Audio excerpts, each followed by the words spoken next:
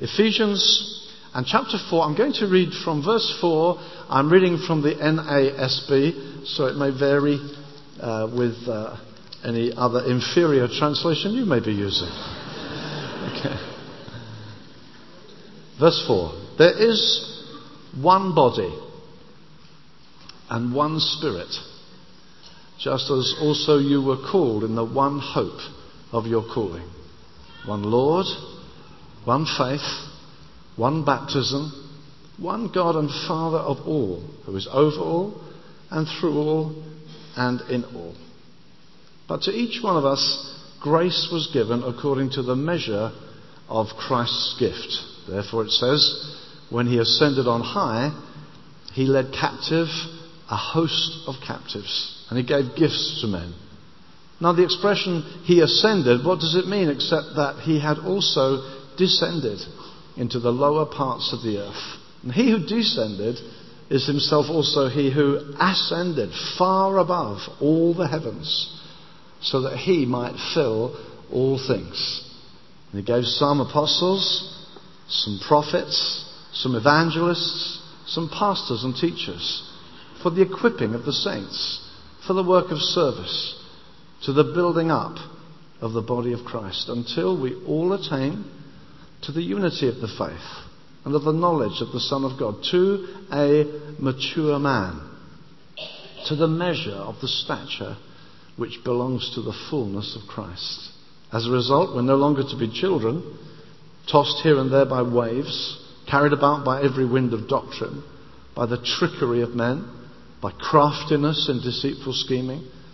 But speaking the truth in love, we are to grow up in all aspects into him who is the head, even Christ, from whom the whole body, being fitted and held together by what every joint supplies, according to the proper working of each individual part, causes the growth of the body for the building up of itself in love. Father, we thank you so much for the joy we've experienced here tonight, the brotherly love that floods this place, the sense of joy in you. Lord God, we thank you that our hearts really echo, come, let us adore him. Father, thank you for the miracle of grace that you've done in our lives, that without coercion, we want to give you glory. We want to express our love to you. And Father, thank you that you ever interrupted our willful, lost condition with your kindness, your mercy, your grace. And Holy Spirit, we do even now invite you. Come upon us, Holy Spirit. Rest upon us. I pray for people who are here tonight to hear more than I say. Pray they may hear you in their hearts. May, Lord, know a spirit of revelation coming as we together, Lord, look to you. So, Lord, come now, we pray. We're your people. Come teach us, feed us, build us up to your great praise and glory. In Jesus' name. Amen. Amen. It seems fitting to me as I was praying and preparing and thinking about this evening to think concerning the church. It's great that the church is represented here tonight from a number of congregations from within this city, and then other churches coming in, people representing a number of churches here together. And I guess the book of Ephesians highlights the place of the church more than any other New Testament epistle. This glorious community, this people of God. And here in Ephesians, they're described in a number of ways. We're seen as the temple that's replaced that old building that used to be in Jerusalem. That building that the apostles looked at and said, look at that. And Jesus said, no, it's all coming down.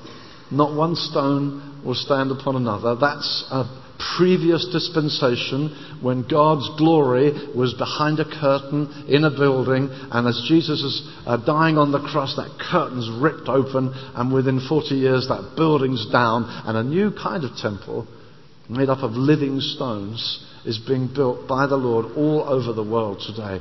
The temple, the dwelling of God, no longer in a special place, but now in town after town, nation after nation. As people gather, God's presence comes amongst them. This wonderful new covenant. Yes, the building, the temple, we're seen as the bride of Christ. The intimacy of relationship far beyond the sort of experience that Old Testament believers had, that we can come pressing in to know that we are his bride. He's our heavenly bridegroom, that we can have intimacy of fellowship with him. We're seen in Ephesians 6 by implication as an army.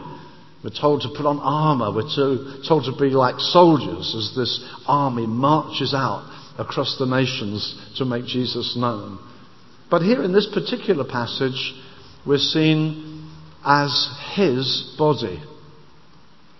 Yes, Paul does talk about us being like a body, but we're more than like a body. We are the body of Christ. And of course, Paul, in this particular epistle, is perhaps writing more broadly, talking about the universal church.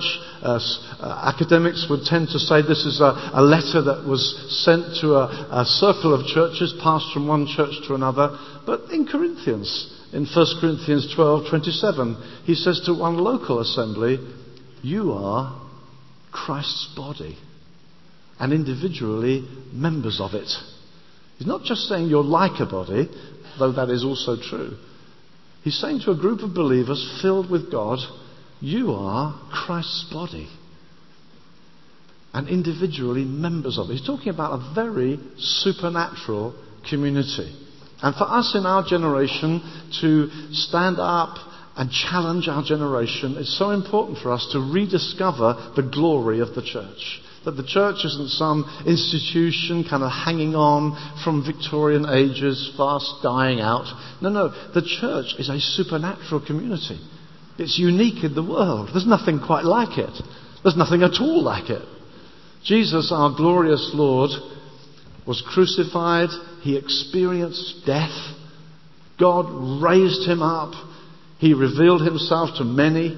And then he ascended through the heavens and is at the right hand of the Majesty on high. The head of this body is in heaven, and we, his body, are here on earth in dynamic fellowship with him, enjoying his nearness, enjoying his communion, enjoying instruction, guidance. We're his body, and individually members of it. And God has set, Paul says here in Corinthians, in the church, first apostles, second prophets, third teachers, healers, and so on, as he says in Corinthians. A dynamic, supernatural leadership for this dynamic, supernatural community. The church is a remarkable, supernatural community. Joined together, yes, but most of all joined to our head in the heaven. Jesus has overcome death. He is reigning on high, and he is joined supernaturally to his people. I want this evening to speak on this passage from three different perspectives. One, the gifts that he's given us. Secondly, the goal set before us. And thirdly, the growth that is promised to us. Okay, so first of all, we're starting with the gifts that he has given us.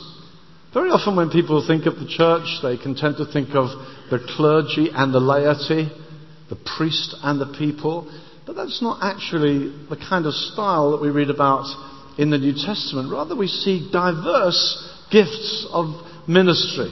It says he ascended on high, this one who first descended, then ascended, and from his position of glory, he not only poured out the Holy Spirit, as was witnessed on the day of Pentecost. You remember, on the day of Pentecost, Peter stood up before the thousands and said, this Jesus, whom you crucified, God has raised up, whereof we are witnesses. Now, he says, exalted at the right hand of the Father, he has received from the Father the promised Holy Spirit and shed forth this. Because people are looking and saying, what's going on here? Are these people drunk? Why are they so happy? How do they speak all these languages? What is this community of people? We've never seen anything like it. And Peter explains by reference to Christ and then says, look, the promise is to you and to your children, all who are far off. Come on, repent, believe, receive the Spirit. And on that day, 3,000 people get flooded with the presence of God. This new temple is now standing in Jerusalem. 3,000 people full of God. God has come among his people. But not only did Jesus give the Spirit to thousands of individuals, he also ascended on high and gave gifts. He gave some apostles, some prophets, some evangelists, some pastors and teachers to bring this body to maturity. That we should not simply be church attenders. We shouldn't certainly just be those receiving information week by week, but we should be equipped to become, we'll see soon, a mature man. God's after something. God wants a mature man in the earth. He made man in his image and likeness. A man believed a lie, turned against God, chose to be independent, wanted to know for himself how to choose between good and evil, and in that moment was turned away from the presence and glory of God. And so Jesus sent a second Adam to the fight and to the rescue. Not content with that, he's looking for a corporate man, a new man that could walk the earth, many-membered, many different parts of that body, but standing as a man, a recognizable demonstration of the glory of God in the earth. That's the church. It's not somewhere we just go to on Sundays. It's a people living by the dynamic power of God and joined to the head in heaven. And this Jesus who ascended on high, he gave these gifts. Now, we haven't time tonight to do a kind of Bible study on the gifts, but I'd like to just highlight them briefly. He gave some apostles. Well, we know that Jesus gathered 12. He called them apostles. They were unique, obviously. They were the apostles of the Lamb. They're the ones we meet in the book of Revelation. Key players with Jesus as he walked this earth. But now we're talking not about Jesus inviting 12 who were contemporary of his. We're reading about Jesus who ascended on high and gave from heaven apostles, prophets. So he gave some apostles. I guess the Apostle Paul would have been one of those who was given from heaven. Jesus coming into his face, brighter than the midday sun, and saying, I've chosen you. Barnabas, James, others were called to be apostles. What were the apostles there for? I believe fundamentally they were there to lay the foundations of this new community, originally in Jerusalem. Here are 3,000 people. Originally, their background, Jews and devout men from many nations, all gathered back to the day of Pentecost. They had Abraham's blood in their veins. That's how you knew who the people of God were. They were sons of Abraham, or they'd been proselytes who'd come into that community. Circumcised, keeping the Sabbath, loads of history behind them. They're the people of God. And suddenly the Spirit has poured out. Well, is this just another group now then within Israel? Is this another group within Judaism? Who are these people who are now full of God? Well, the apostles were the ones who gave identity to who these people are. The apostles, Paul says in Ephesians 3, explained mysteries previously hidden but now revealed. What were those mysteries? Well, they're mysteries like this. The Messiah isn't just on a throne in Jerusalem, on David's throne in Jerusalem. The Messiah has gone through the heavens, not just what they expected, someone like David. They expected another one like David. He was to be David's son. Who's David? Well, David's the young boy who turned up at the fight with sandwiches for his brothers, looked at Goliath and said, who does he think he is? And took him out. And then became a great king and turned Israel into a great kingdom. And they were promised another one like David. So they're looking. They know they've got King Herod, just as their forefathers had King Saul. They're wondering, when is this new king coming? And perhaps, is this the one? He speaks like no one has ever spoken. He's healing the sick. Thousands are pursuing him. It says at one time they tried to force him and make him king. But Jesus died on a cross. Well, where's the throne then? How's he going to rule and reign? Well, we understand it's not exactly as they expected it. It's not going to be a throne in Jerusalem. He's on David's throne in the heavens, reigning from heaven. He is fulfilling everything that was promised of the Messiah. He's going to have an international, ever-increasing government all around the world, but he will do it from that throne. He will do it by his Spirit. And you, the apostles would explain, are in him. And he is in you. That's a totally new concept. How can David be in me? And so when Jesus said, you must eat my flesh, I expect they thought, eat your flesh? It says many turned back that day. Those whole concepts were so difficult. When Jesus said, I am the true vine, you're the branches, I can imagine them saying, he thinks he's a tree. No, so many of those concepts are so hard naturally. But when he goes through the heavens and says, now I am in you, and you are in me, we are supernaturally joined. And so the apostles, one of their main callings was to lay the foundations in the understanding of these people as to who they were, what their identity was. You are in Christ. You are co-raised with him. You're now co-seated with him in the heavenlies. You are his body. It's a dynamic new community, totally different to what had gone before. The apostles had to lay that foundation. It says they devoted themselves to the apostles' doctrine. Day and night they were listening to the revelations that these men had. And they gave identity to this new community that were in Christ. A new people on earth flooded with the Spirit of God on the inside. It never happened before. 3,000 full of God. The new temple of God. The apostles were there to give identity to the new community, to lay the foundation, say, right, this is who you are. 3,000 becomes 5,000. The word of the Lord multiplied greatly. Thousands get saved. But the apostles were saying, this is your new identity in Christ. The apostles then, to lay that foundation. It wasn't only for those in Jerusalem at the beginning, but when Philip the evangelist went to Samaria and more were saved, quickly the apostles rushed up there. Peter and John laid that foundation again. Even in Corinth, Paul says to one individual church in 1 Corinthians chapter 3, I laid a foundation. I laid the foundation. I came to you and did my apostolic work to make sure you correctly understood who you are. For instance, you may be Jewish in your background, but you're not under law anymore. We're not under law? No, you're not under law anymore. It's all over. It's finished. It's a new day. You don't have to do that anymore. What, you mean I can eat anything? You mean I can eat pork and still go to heaven? Yeah, you can eat pork and go to heaven quicker. You imagine the liberty. Paul says in Galatians, for freedom Christ has set you free. And these people with Jewish background, that the way you please God with all these tiny rules and regulations and Sabbath keeping and food laws and circumcision, he said, no, we're the true circumcision.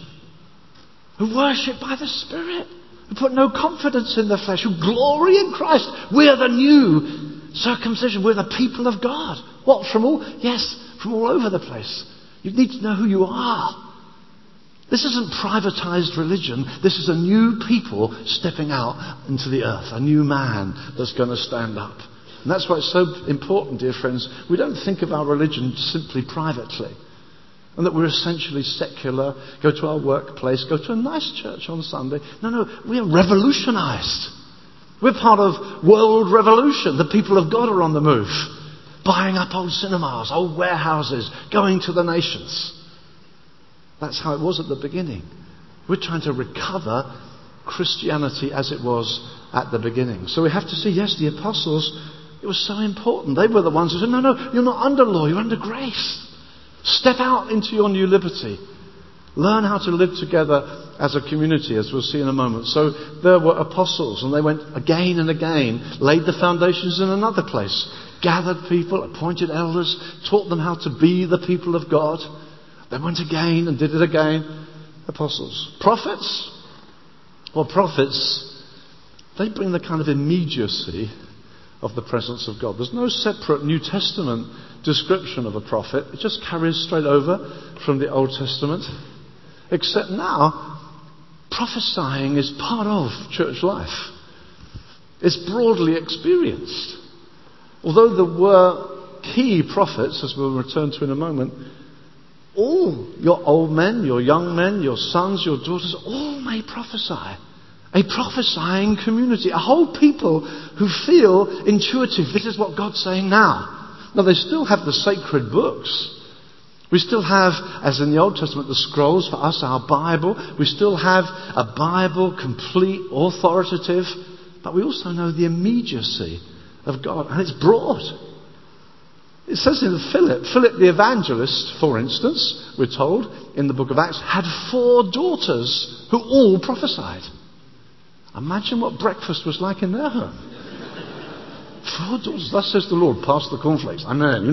4 prophesying daughters. I mean, it's pretty common. Prophesying was in the community. I think for me it was one of the big breakthrough of understanding the immediacy of God's presence. I recall when I was in London as a young student, as it happens, and I'd had experience of the Spirit, but I went to a new kind of church, and it was revolutionary for me to be in that church. It was one of the first of the new kind of churches where the Spirit was very active.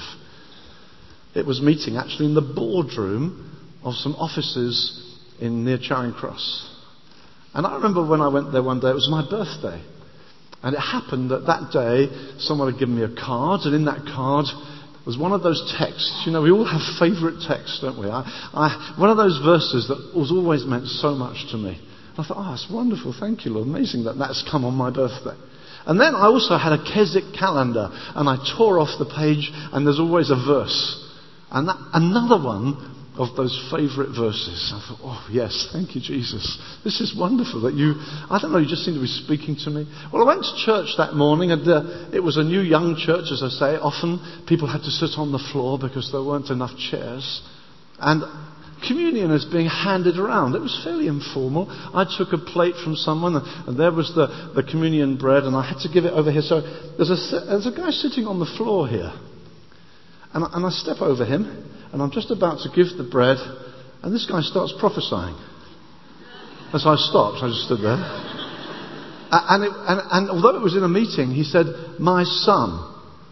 And I'm standing there. And he went on and quoted both of those verses. And I felt like I was the only man in the world, let alone the only man in the meeting. God in the midst. God intimately present. God knowing me. I thought, I don't want to go to church where that is not happening. I want to be where you are. I want to know your presence. And the prophetic brings the immediacy of God. The apostolic, I believe, lays apostolic doctrinal foundations that this is what the church is. No, it's not that. You're not under law anymore. No, it's not that. You've died to sin. You're alive to Christ. It lays foundations. The prophetic says, this is what God is saying now. I see this in the Spirit. The immediacy of God. Just as it was in the Old Testament. But now, you don't have to go to Shiloh and see if Samuel's in this week. No, your sons and daughters will prophesy. Old men, young men. But especially some who will be raised up particularly with extraordinary prophetic. Yeah, it's part of the church. It's not that you had prophetic in the Old Testament. Now it's New Testament and you have committee meetings. Sounds like all the excitement's in the old. No. The old looking forward into the new and saying, wow, look at that excitement. It's a breakout of God. And so, yes, prophets. Thirdly, evangelists. We need to make space for those gifted to reap. Those gifted to pull in the net. We've had a thing called Front Edge within New Frontiers. I won't spend too long on this, but that has been a huge success. As one of the guys in our ranks, Lex Loisides, has such a great gift to evangelize, to reap, and we've gathered others to him, helped him train them, and then released them to churches, and literally seen hundreds converted as a result of trying to discover people who may call themselves pastor something, but actually their main gift is evangelizing. That's their skill. And to try to channel and see that we're not just looking for the clergyman. We're looking for apostles, prophets, evangelists. Because they have a peculiar skill to reap. We have a young man in the church in Brighton where I'm based. And in more recent months, whoever's preaching, he tends to come up at the last 5 minutes and just pull out an evangelist implication of what has been preached. And week after week, Every week we're seeing people saved as we make room for his evangelistic gift after the preaching, because he's got this skill to reap and God's Spirit upon him. So it's a different gift. We need to make space for that, understand that. And then the next one, some pastors and teachers, they seem to be put together. It's a funny word, isn't it, really, for a church leader, a shepherd. Especially strange in 21st century urban England. Shepherds. I don't think I've ever met one. Have you ever met a shepherd? I've never seen a shepherd work. So it's a strange word, shepherd. Fancy calling a leader a shepherd. I mean, I say, when you live in Brighton or wherever, I don't see many shepherds down the street. They don't seem to be in Tesco's. We know all the meat comes wrapped in plastic. But, no shepherds. But isn't it strange that the Bible, well, let's put it this way. Moses was a shepherd. Abraham was a shepherd. David was a shepherd. The Lord Jesus said, I am the good shepherd. And it's a strange thing that even unconverted people somehow resonate even with the 23rd Psalm. The Lord is my shepherd. I've recently read a couple of books on shepherds to try and understand this more. Instead of thinking, well, it's a clergyman. No, it's a shepherd. Well, what is a shepherd? What does it mean?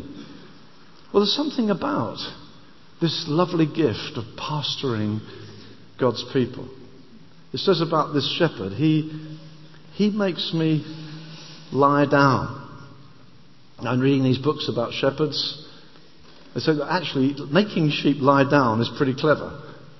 Because apparently sheep are very scared animals, very nervous. And to be able to claim, my shepherd makes me lie down. He gives me such security. He gives me such a sense that all's well. My shepherd makes me feel safe. My shepherd leads me to good food.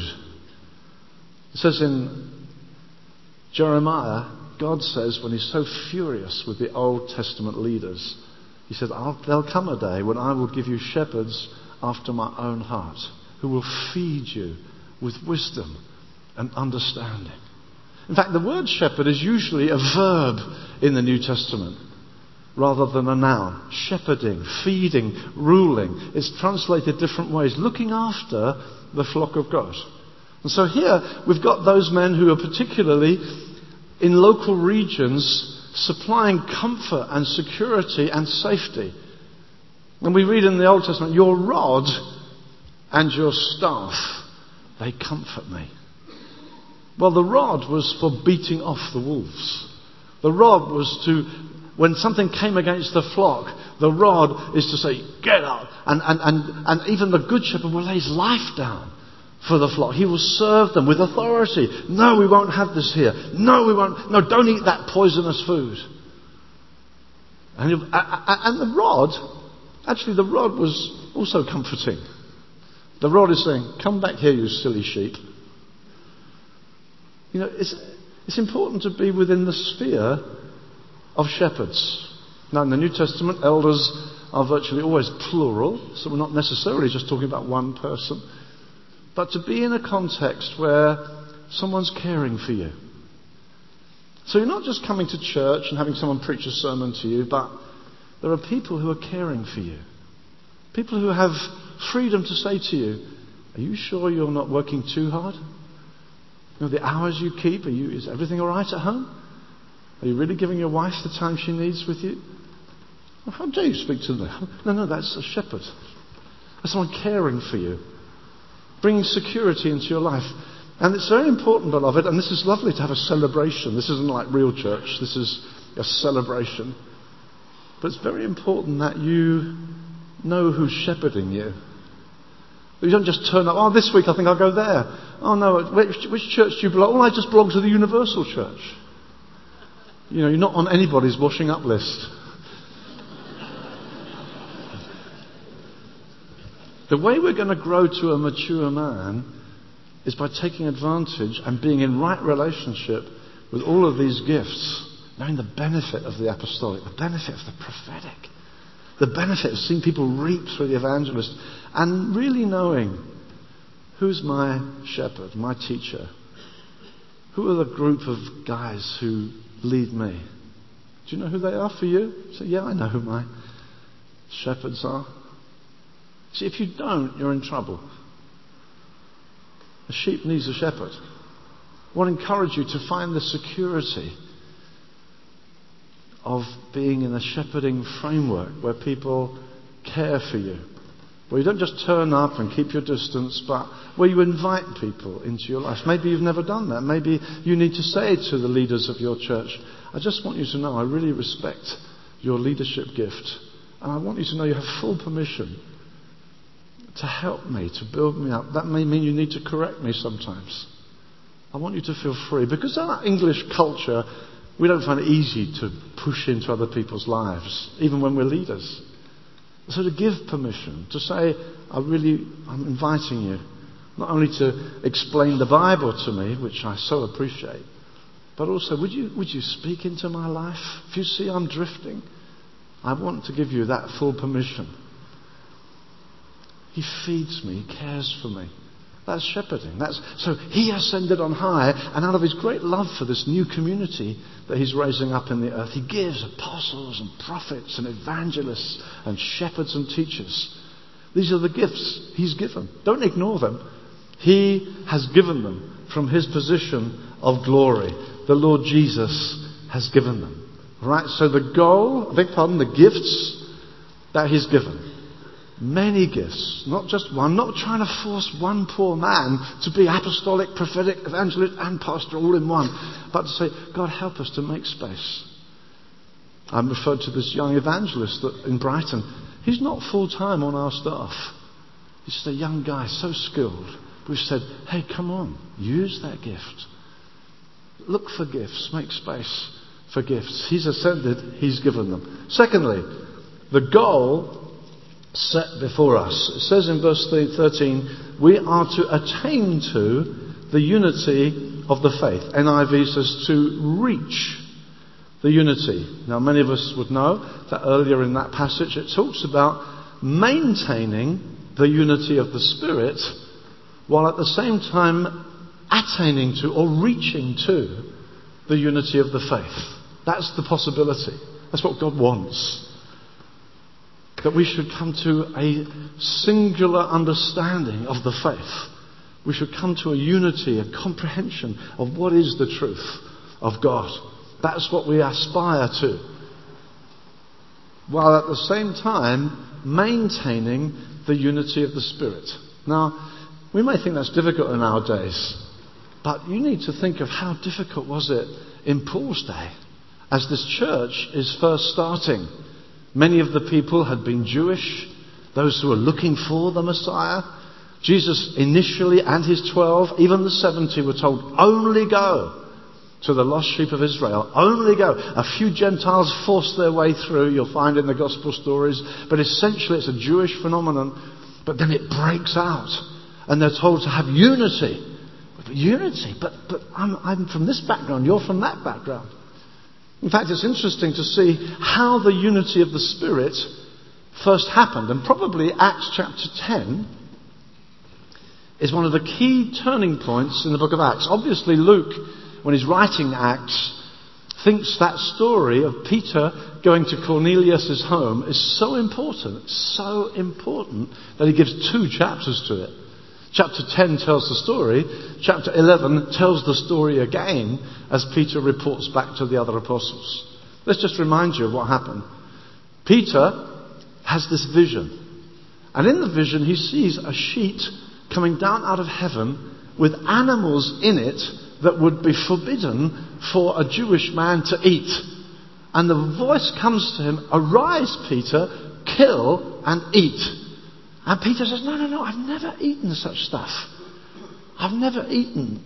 I've often wondered what that crackling's like. No, I've never eaten pork. I've never eaten. I don't touch it. And then it says the sheet comes down again. And he's wondering, what is this? Arise, eat. Eat fruit? Food I'm not allowed to eat. And it says he's pondering it. Meanwhile, a knock comes at the door. And it's these guys, these Gentiles.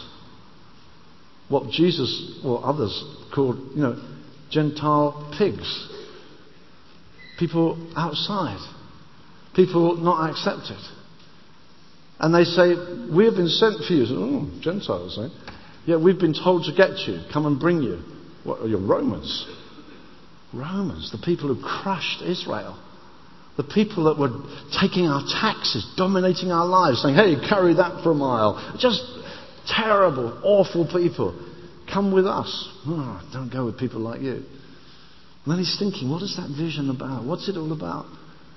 And Peter, so very reluctantly, Peter goes with these Romans, these Gentiles that he doesn't normally associate with. You don't mix. The whole point of being a pure Jew was you don't mix. You stay sanctified. You stay separate. You stay within. And even Jesus is saying, now stay within at first. First to the Jew. And he goes to Cornelius' house and he's thinking, ooh, what's this? Come into the home. Ooh, in the Gentile home. I don't know if I got a Gentile home. Ooh, come in. And they said, God spoke to us. God spoke to you? Yeah, he told us to send for you. You have a message for us. And it says, Peter preaches about Jesus to them. And while he's still preaching, and he's got to the nub of gospel truth about Jesus, his death, his resurrection, while he is speaking, the Holy Spirit fell upon the whole house full of people. And Peter hears Gentiles speaking in tongues and praising God. He thinks, what is going on? These Gentiles, and he hears them saying, Abba, to God, to his God, to the Holy One. These Gentile dogs, they're saying, Abba, they're praising, they're full of God. He says, what is going on here? You've got the Holy Spirit like we have. They say, yeah, seems like it. Hallelujah. Hey, so you're in. Well, you better be baptized then, you Gentiles. So he baptizes them and he associates with them. Why? Because they've got the same Holy Spirit that he's got. What is going on here? So he goes back to Jerusalem, Acts chapter 11. Peter is on the carpet before the other apostles. What were you doing? Mixing with Gentiles? Wow, I only began to speak, he says. That's his abbreviated version. I began to speak. And as I began to speak, the Spirit fell upon them as he did on us at the beginning. So they think, wow, the Gentiles are in. Yeah, the Gentiles are in. The Gentiles are in. Later on, Paul will say, the Greeks are in. He says, the barbarians are in. The slaves the women are in. I mean, it's revolutionary. Utterly revolutionary. And Paul is saying, listen, there's neither Jew nor Greek. There's no barbarians. Yeah, they're in our kingdom. I mean, they eat everything. They do all sorts. No, yeah, they're in. Slaves are in. Paul writes to Philemon. He says, your slave Onesimus, who ran away. Yeah, I remember him. Well, he'd become a Christian. What? And he's come back to you. Receive him as a brother. As a brother? I was going to sell him. He's like a talking chair, really. He's just a piece of furniture I own. No, he's your brother. Now, beloved, you think of the different world views these people come from. Everyone's got a world view. Their expectation of life, how they understand life. Think of a Roman centurion. Now, I'm from Rome. We rule the world. We're the champions. Jewish, pathetic people. Slaves. No, listen. You are one. What? For a Roman centurion, for a Jew with all his Pharisaic tendencies, we don't mix with you people. No, you're one.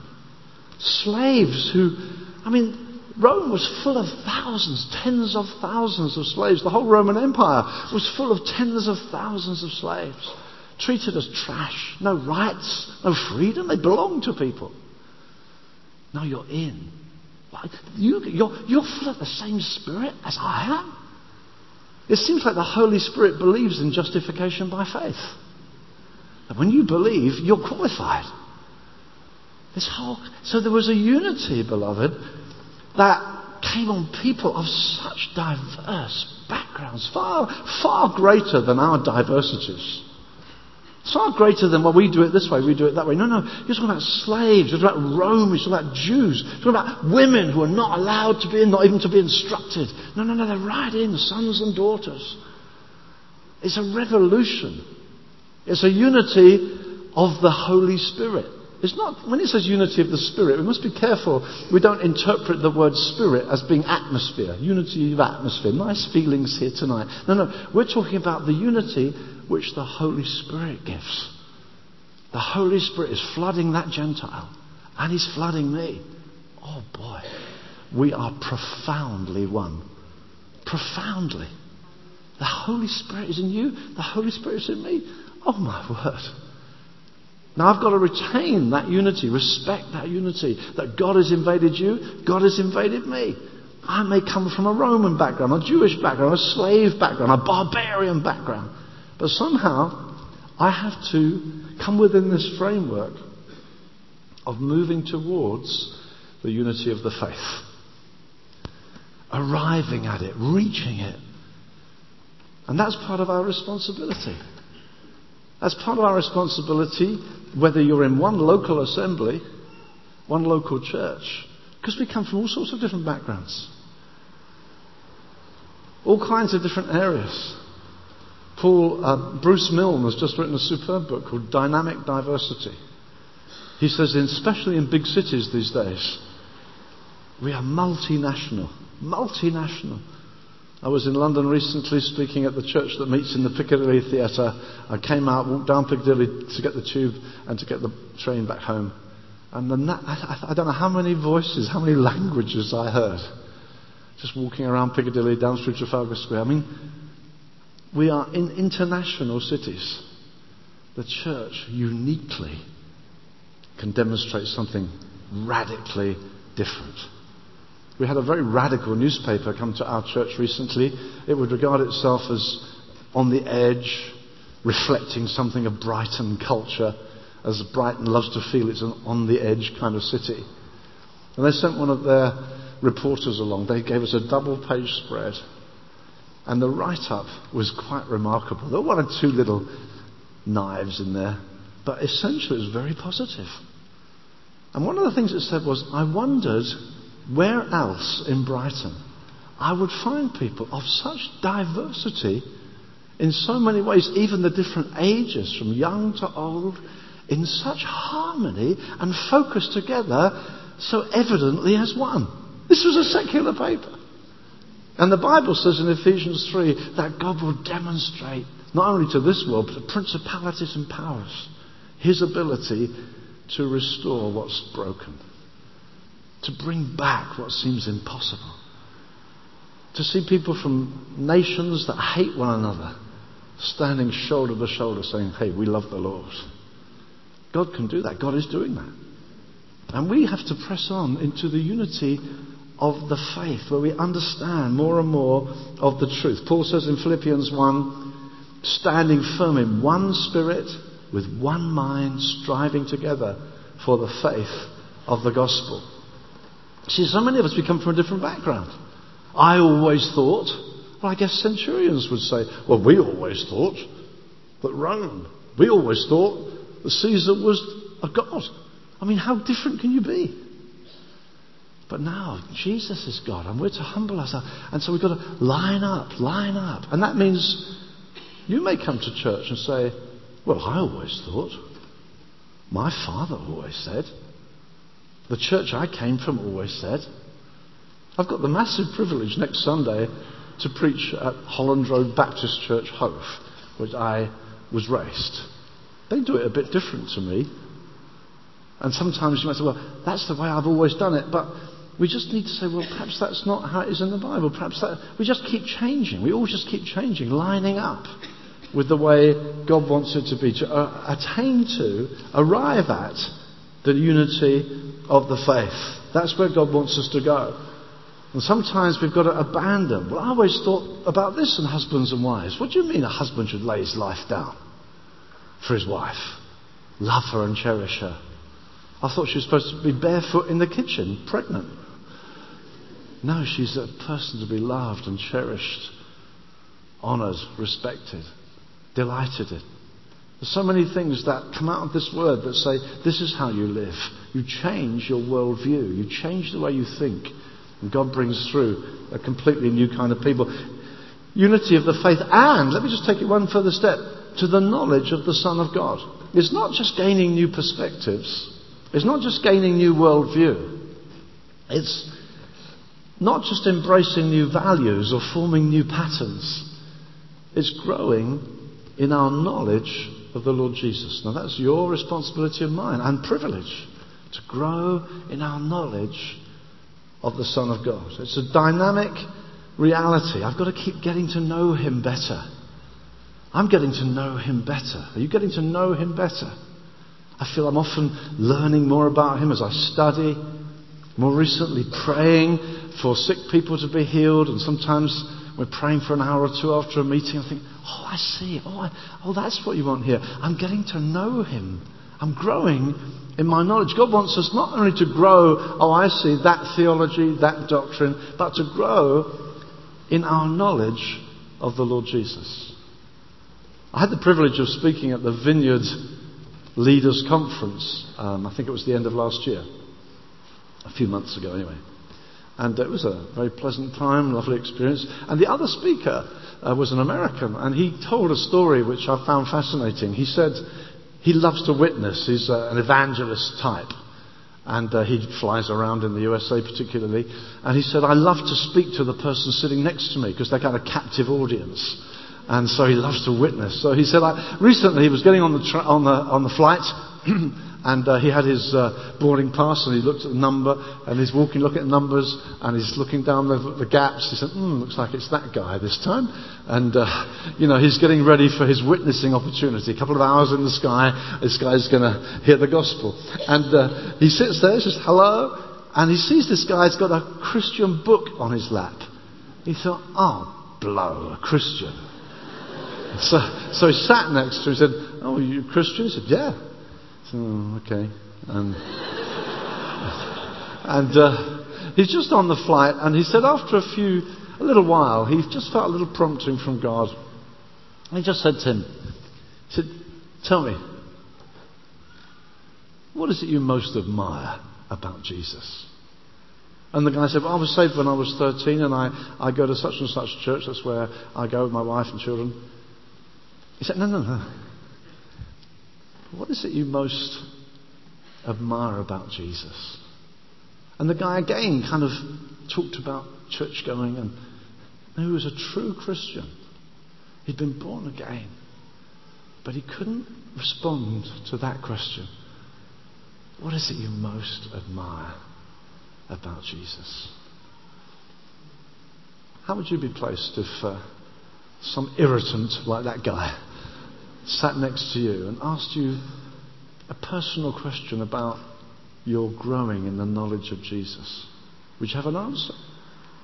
Would you say, well, I feel lately this, or I felt last year God impressed me, or last week, or I just love this. Is there a devotion? Is there a growing knowledge? See, it's not just knowing about the doctrines, or we meet there on such and such, or I did it when I was 13. No. Increasing, growing in the knowledge of the Lord Jesus. He asked this simple question, what is it you most admire? The guy he couldn't even enter into that kind of a world, although he was a Christian. God wants you to grow in the knowledge of Jesus, experientially, enjoying getting to know Him, looking at Him more and more. I was looking yesterday at that famous story of David and Goliath, and I thought, I've never seen that before.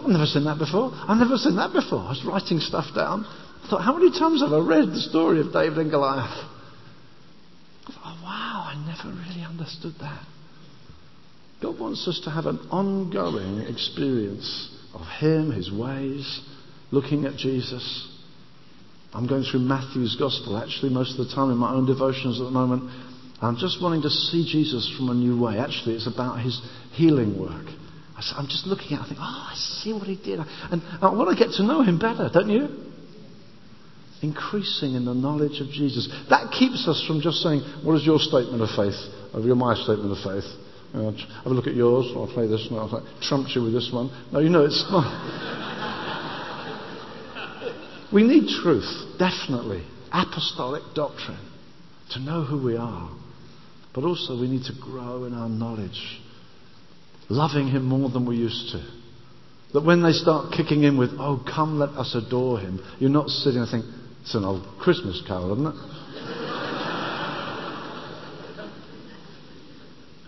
So you're thinking, oh yes, I long to be where the praise is never ending. Yearn to dwell where the glory never fades, where countless worshippers. Is that in your heart? You think, yeah. As you're singing this, oh, nice melody, you think, yeah, Lord Jesus. I want to know you better. I want to see you. What will it be to see you? Growing in our knowledge of the Lord Jesus, the Son of God, a growing knowledge to know him. Paul says, I'm praying for you for a spirit of revelation in the knowledge of him. And so this is the goal set before us. And it goes on, one more phrase, to a mature man. To a mature man. Now elsewhere, in Colossians, for instance, I think it's Colossians 1:29, he says, I want to present all of you individually mature. We're looking for mature individuals, certainly. But in this passage, he's talking corporate. He's saying, I want this church, I want you together to become a mature man.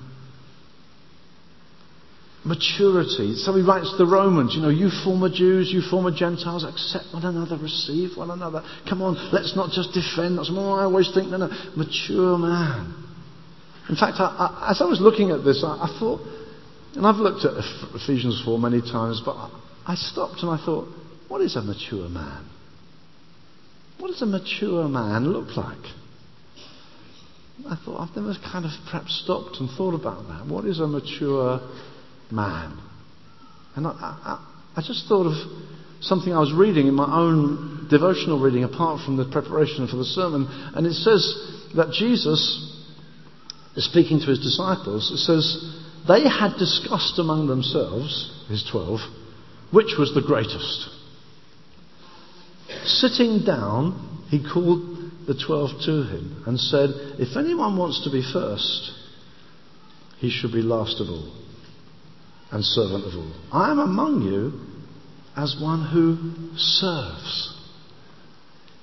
Jesus, if ever there was a mature man, it's got to be Jesus. And I've thought of that passage when it says in John 13, Jesus, knowing that he was from God, knowing the Father had given him all things, that he had come from God and was going to God. Talk about a mature man. You're pretty secure when you know that. All things from God to God. That looks like a mature man to me. He's not reacting. He's not, do you really think that about me? Or what I think, or maybe my... No. Knowing all these, totally secure. What does it say about this mature man? He disrobed, took a towel, and washed their feet. That's a mature man. That's a mature man. That's a man shaking free from all the pressures to be arrogant and proud. This is authentic maturity on display. Others may have noticed the servant isn't here tonight. We've got this hired room. Servant didn't come with it. No one's going to wash your feet. No, Jesus, a mature man. That's what a mature man looked like. He's the model. Now he wants us collectively, beloved, to come to a mature man. Jesus said to the disciples, listen, don't say who's the greatest. Who's going to serve? God's looking for this phenomenon of a mature man. Interestingly enough, when Paul is talking about being free from law, and some may be saying, well, without the Ten Commandments, how do you live this life then? And Paul argues in Galatians, the whole epistle really, but he says in Galatians 5:13, you were called to freedom, brothers. Only don't turn your freedom into an opportunity for the flesh, but through love, serve one another. And Gordon Fee in his classic commentary says, it really means become one another's slaves. How do I live the holy life? I serve. How do you become a mature man? We corporately serve one another. We let people into our space. We don't claim our rights. Our rights. No. God's done a thing that's matured us. Corporately. You walk into a mature church and you find this amazing serving heart that is on display. God's looking for a mature man. And then finally, and I only have a few moments for this third heading, we've talked about the gifts given to us. We've looked at the goal set before us, a corporate mature man. And finally and briefly, the growth that is promised us.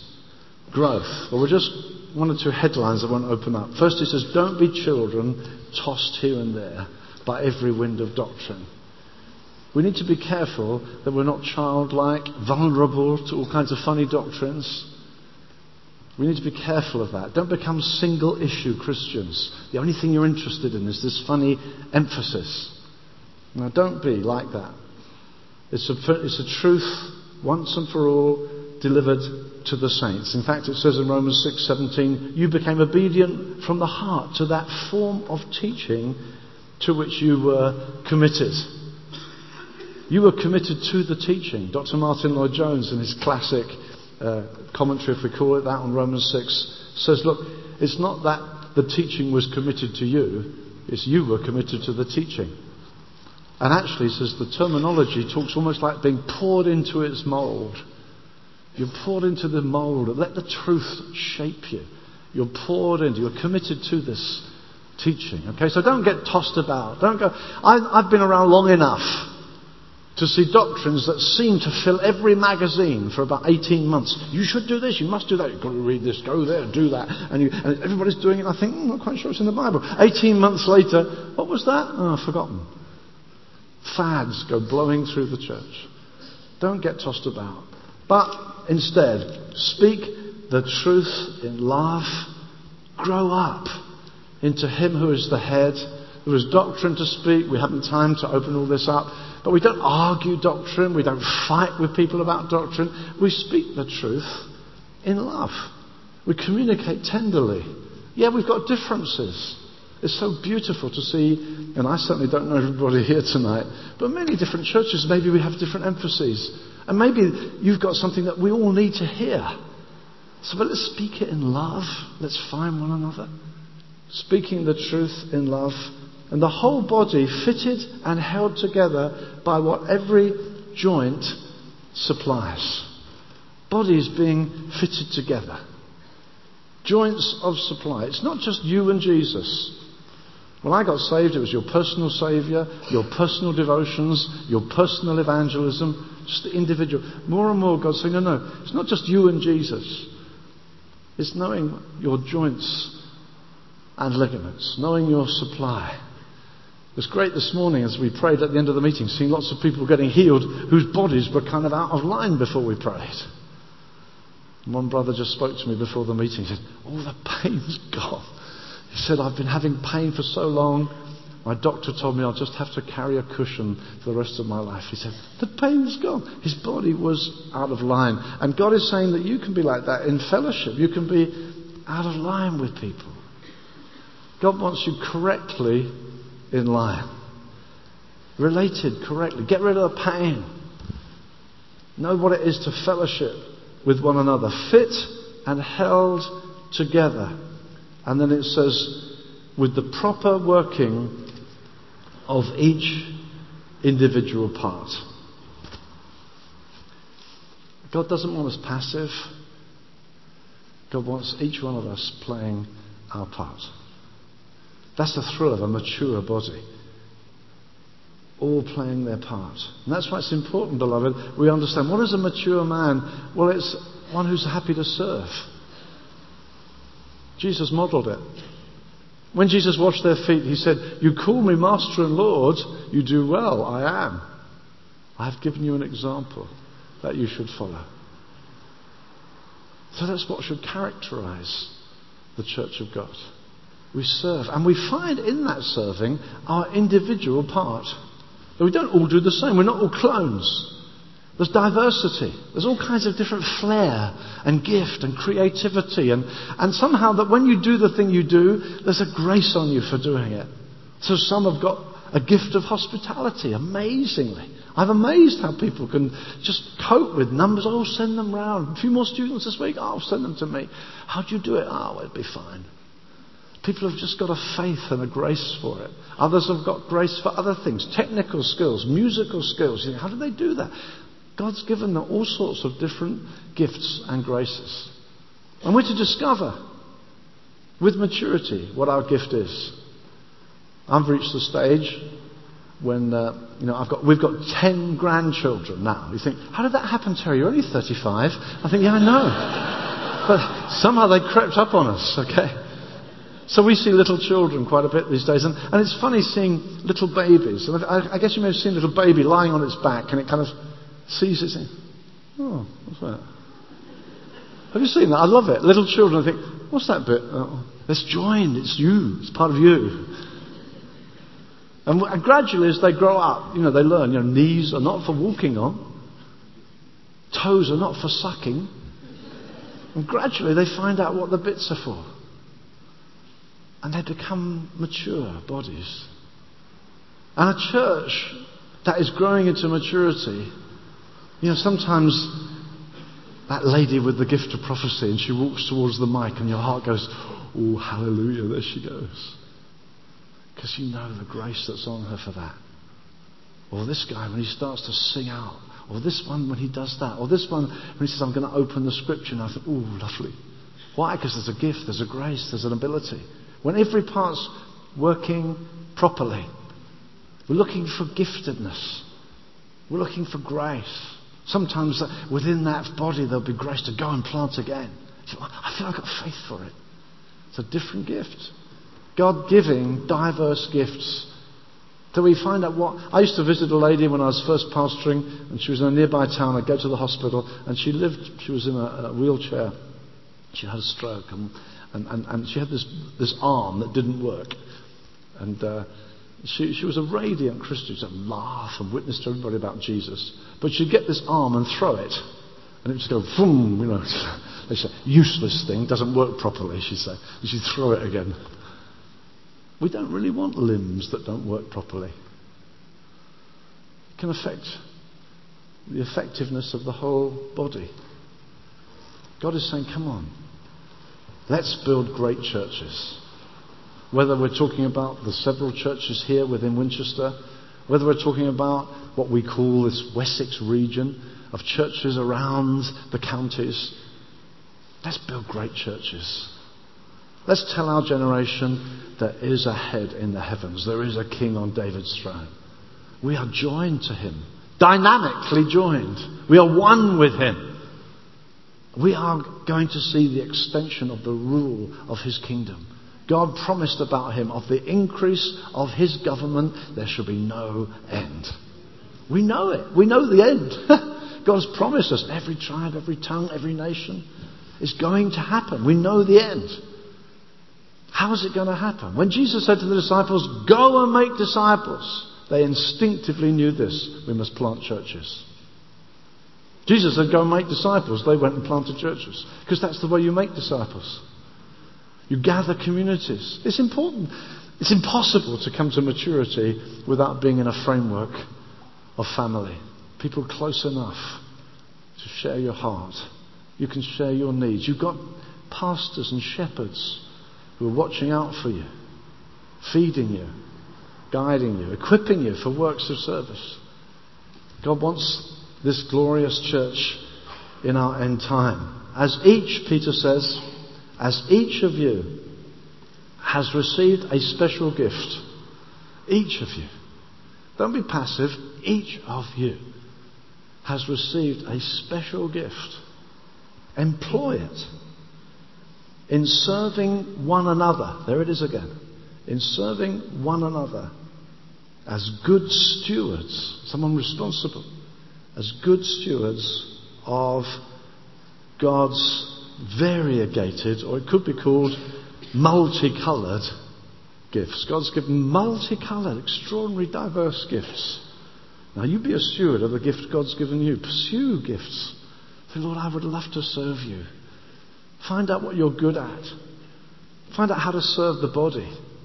That's how hands find what they're good at. They serve. Oh, they're good at doing up buttons. Good at scratching. Hands find their role by serving the body. Feet find their role by serving the body. They don't chop off and say, right, let's go and find the will of God for my life. No, just serve the body. You'll find what you're there for. You'll find your distinctive gift as you serve the body. And together, maturity comes to us corporately. So when people walk into our churches, even if they've come in with some edge, wanting to laugh at church, they go and right up and say, I've never seen anything quite like it. What is this, people? Hallelujah. Let's do it again and again and again. Amen? God wants to gather us together. He saved them one by one. He sent them two by two. He wants you added. He wants you built in. He wants you benefiting from the gifts. He wants you coming to maturity. He wants you playing your part. That's God's purpose for you. That's God's will for us corporate. I thank God for this great day in the history of Winchester Family Church. It's great for us friends of yours to come and be with you today, celebrate with you, look forward with you to this place being packed as John asked us to pray, to hear that sound again, which I thought, wow, and I heard that sound tonight, this place booming with worship.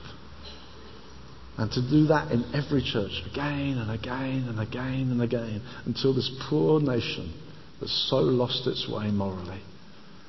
Let's get more prisons. No, don't send them to prison for too long. We may have this. Oh, what should we do? The culture's falling apart. We need this. No, we need that. They've lost their way. The nation that's terribly lost its way. Stories in our newspapers this week, I can almost guarantee it, will break your heart.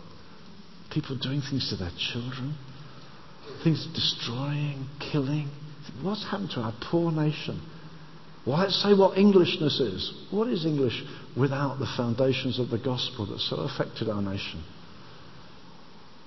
Beloved, it's churches filled with God that are going to do the work of God. Amen?